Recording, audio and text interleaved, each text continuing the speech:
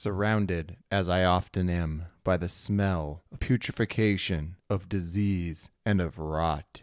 I was still overwhelmed by the olfactory assault upon entering the city of Raman, one of the few great city-states still left in this southern land. Raman, known as the City of Spices, a city known for its magnificent deep-water port, which was built during the time of the great empires.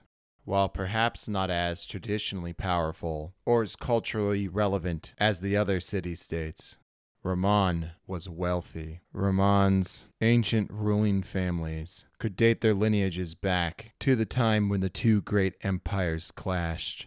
However, during this titanic struggle, many of the still independent city-states refused to take a side, or if they did so only temporarily, only for their own benefit, playing each side off the other.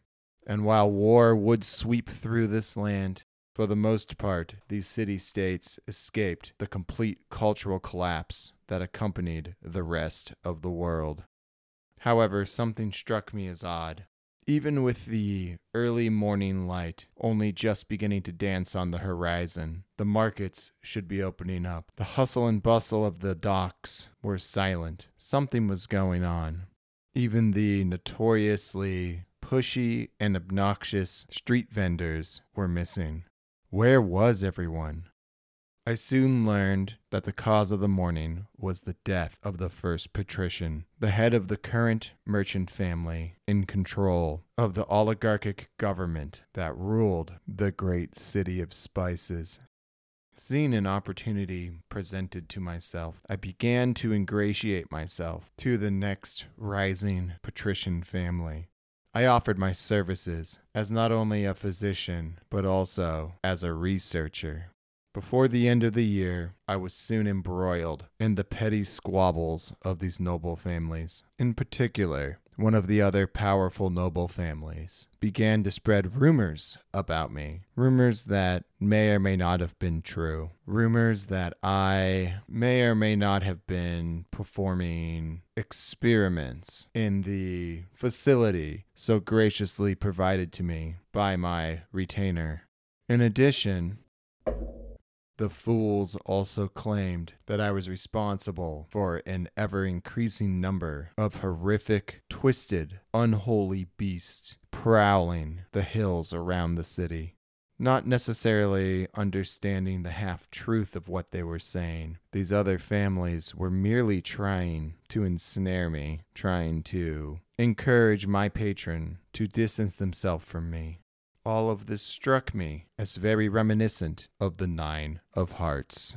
Yet another struggle against an adversary, somebody trying to bring me down.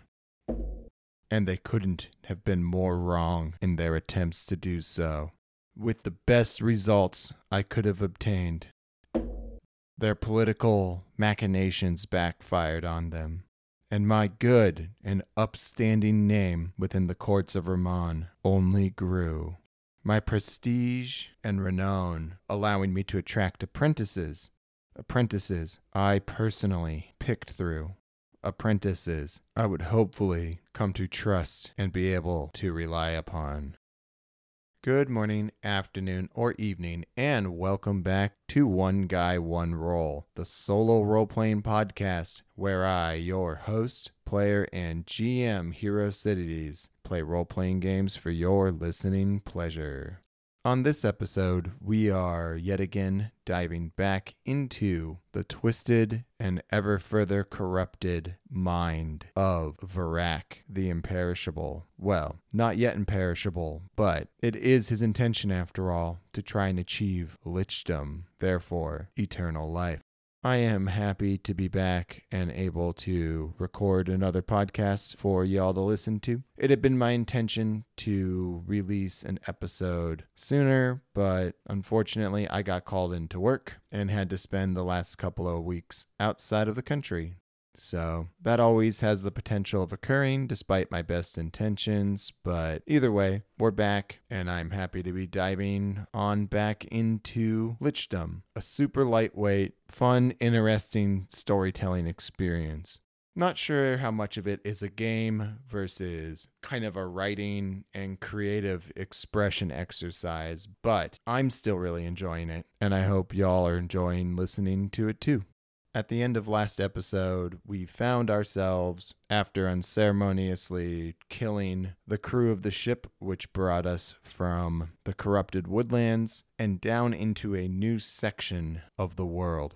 A region slightly less touched by the downfall of the two great empires, because the city-states of this region were powerful enough and played the game between the two great empires well enough to remain independent and limited themselves from the shitstorm that followed the catastrophe.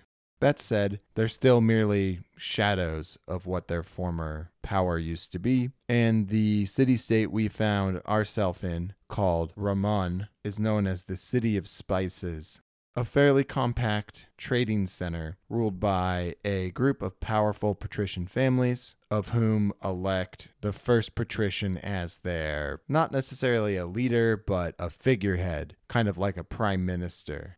That said, the whole system is rife with factionalism, backstabbing, backroom deals, and all the good stuff that accompanies a more or less corrupt oligarchic system of government. We still have not encountered any of our truths. We don't have any relics. We keep drawing adversary cards, and we keep rolling really well. Rolled a 12 in the introduction, by the way, and we needed a 9 or better in order to defeat the adversary from the 9 of hearts. Anyways, thank you so much for taking the time to listen to the podcast, and without further ado, let's get into it. Over the next few years, not only did my reputation grow as a healer, but also as a collector of ancient artifacts, especially books and tomes and scrolls of knowledge. Unbeknownst to the powerful patrician family who had taken me on as one of their retainers, I offered my services to any in return for one of these artifacts. As my network of spies and informants grew, so too did the number of individuals seeking my services. And unfortunately, with this attention, I brought the ire of the two of diamonds. Specifically, a shadowy, clandestine organization which had its tendrils snaking throughout the various city-states.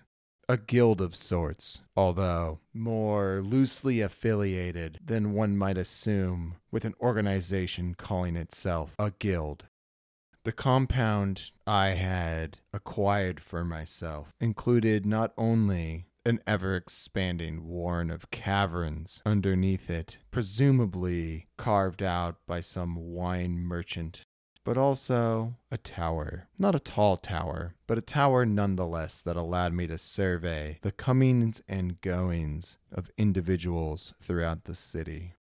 On one particularly dark and moonless night, a small and surprisingly effective band of thieves from the guild attempted to bypass all my security, both mundane and arcane, in an attempt to steal one of the most powerful artifacts I had acquired from a desperate patrician family whose daughter was rotting away from some horrific flesh-eating disease.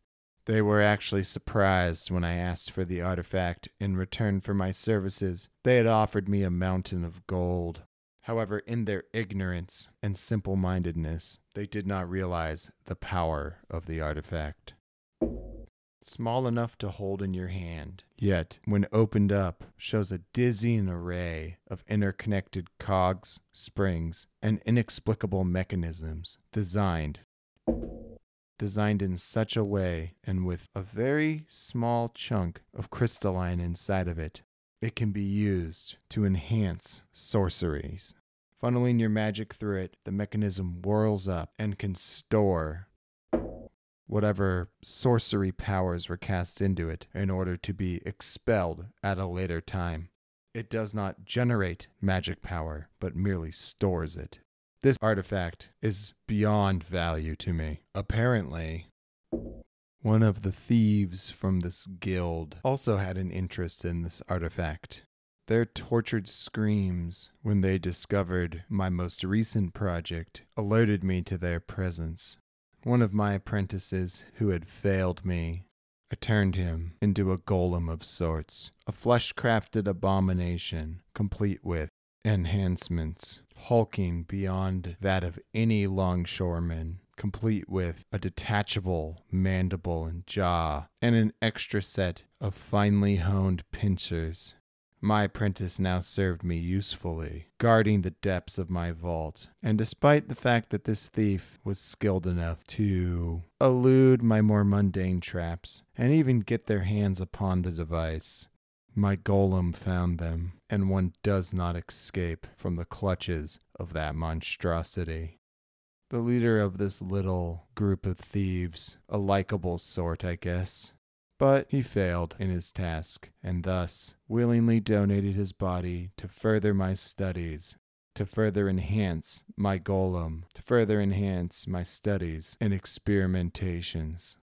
As the years dragged on, I began to lose track of my age. Somewhere between 6 and 7 decades I had been alive. And although my magics allowed me to feed on the life force of others to keep me alive, to keep my mind sharp, my body was withering slowly, not loose and saggy and full of wrinkles, but pulled tight, taut like a drum, across a sallow, sinking face and bony, protruding ribs. I may not have felt like an old man, but I sure looked the part. Although otherworldly, like a piece of leather stretched to the point of fraying. For years now, I had lived in the city of Ramon. I had plied my trade amongst not only the patrician families, but also various travelers. People would come from across the different city-states to engage me for my services. Growing tired of the endless dead ends and backtracking on my own delving into unlife, I began to spread rumors influenced by the Two of Hearts. I needed to expand my research materials. I'd exhausted the ancient tome of knowledge I possessed belonging to a sorcerer who only failed in his ambitions. I had personally accessed the long-coveted secrets of the patricians' libraries in return for my services. I needed to look beyond the city, while it did not appear they had unlocked the secrets of Lichdom themselves. The infamous sorcerer kings, the most powerful magic users to ever have lived, supposedly built great tombs, venerating themselves.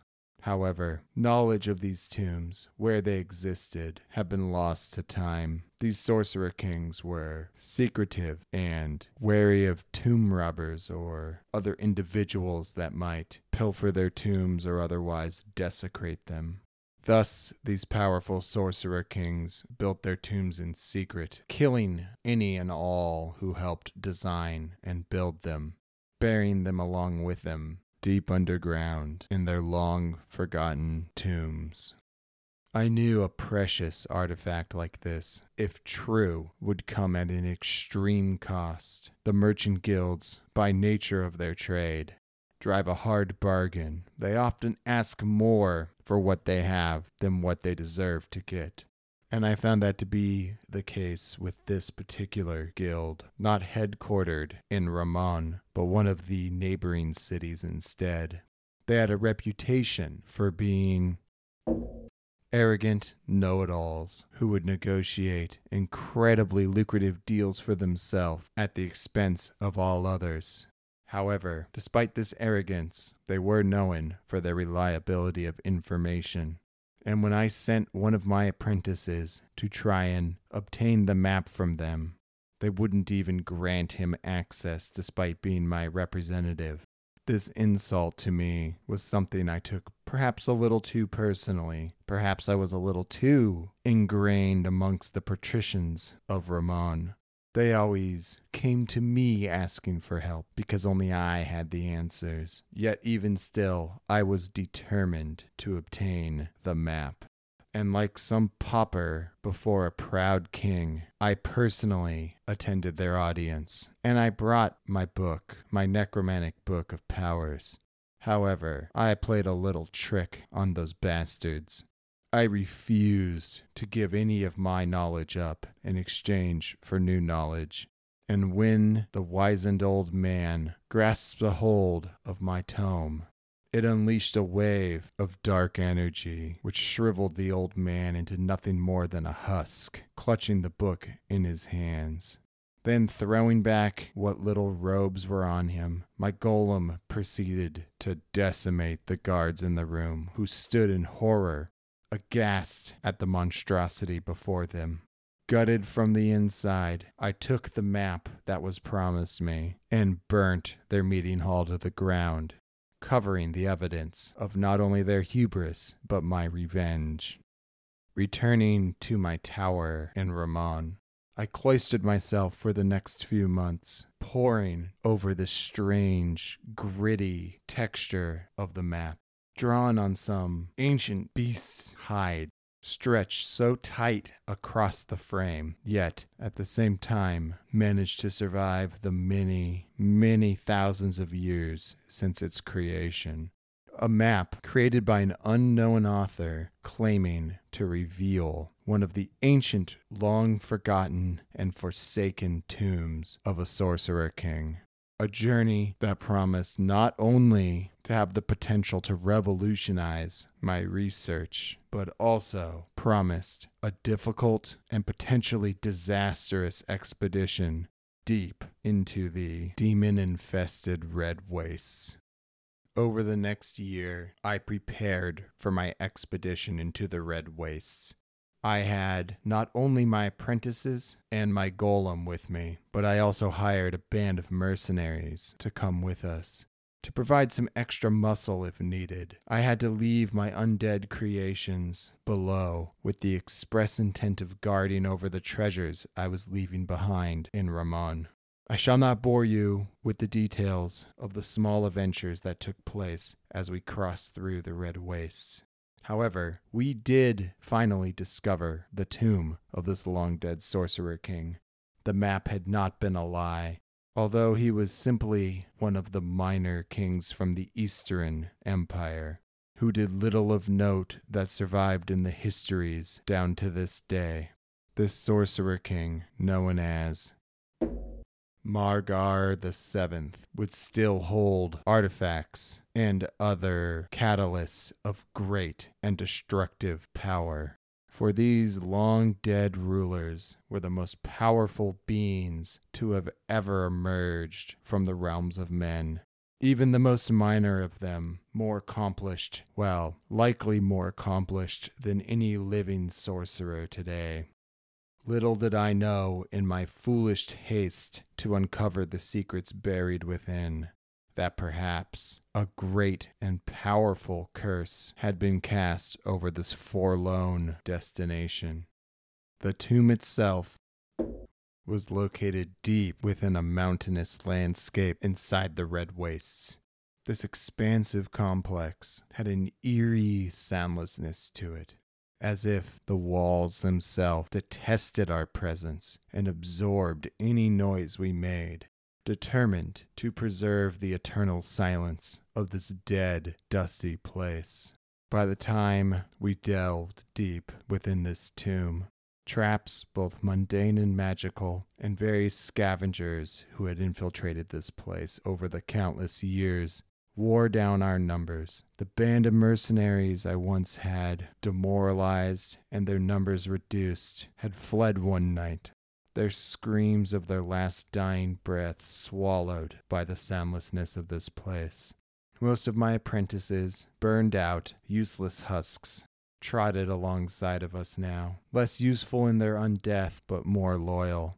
Only my trusty golem and my most promising student remained as we finally entered the prize of this place, the beating heart of this whole complex, the burial room housing the sarcophagus of Margar the Seventh himself. However, as if foretold by the King of Clubs, None of this was going to go according to my relatively hasty plan. Built deep within the mountains, along the inside of a volcano, a red river of lava encircled around the raised dais housing this long-forgotten sarcophagus. I could feel the power, the energy, the sorceries infusing this place, and I could not restrain myself. And using my own sorceries, I propelled myself across the river of lava, leaving my apprentice and my golem behind. While what happened next is still a little fuzzy to me, I had reached the sarcophagus of this long-dead sorcerer king.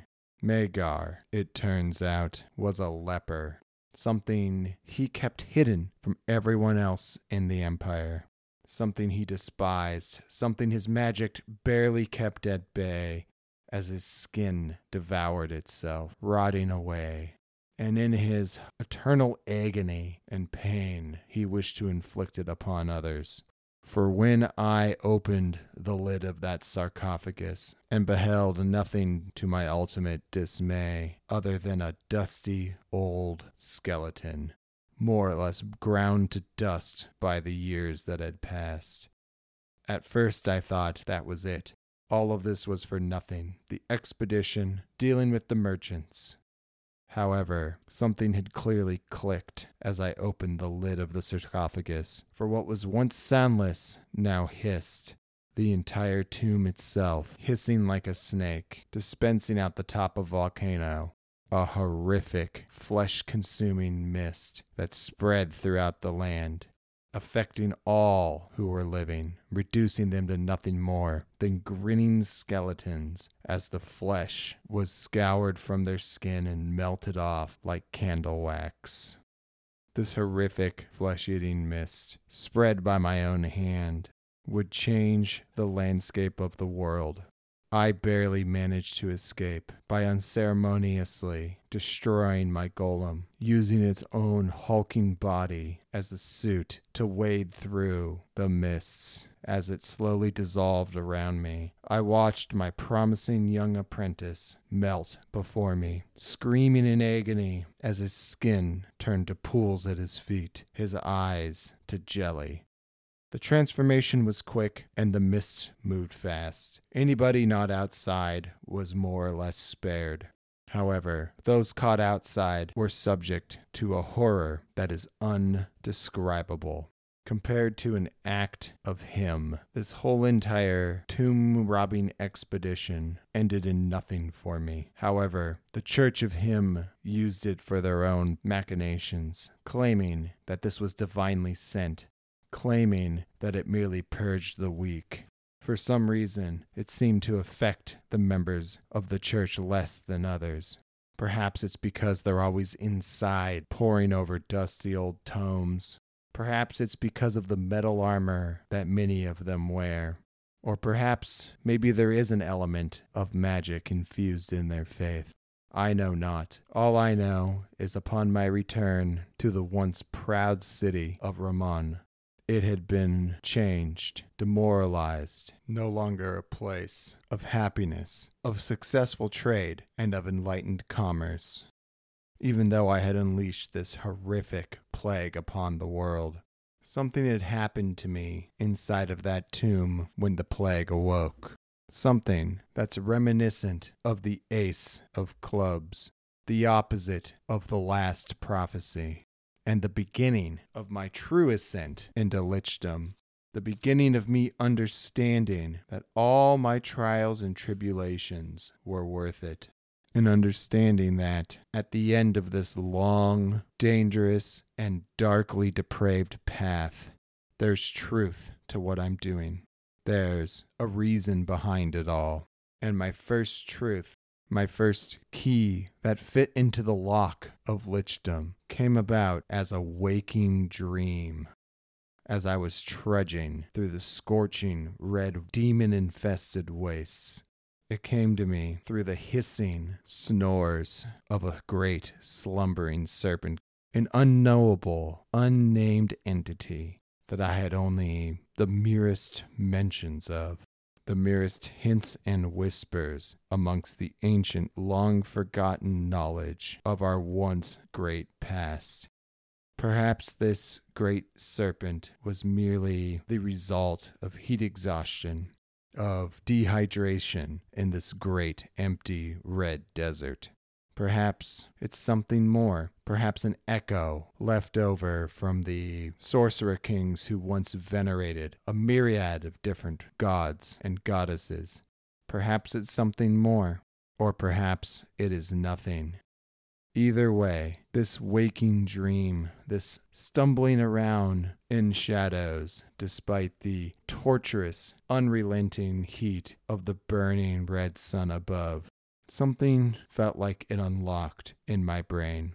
Perhaps I inhaled some of that horrific flesh-eating disease and it melted my brain.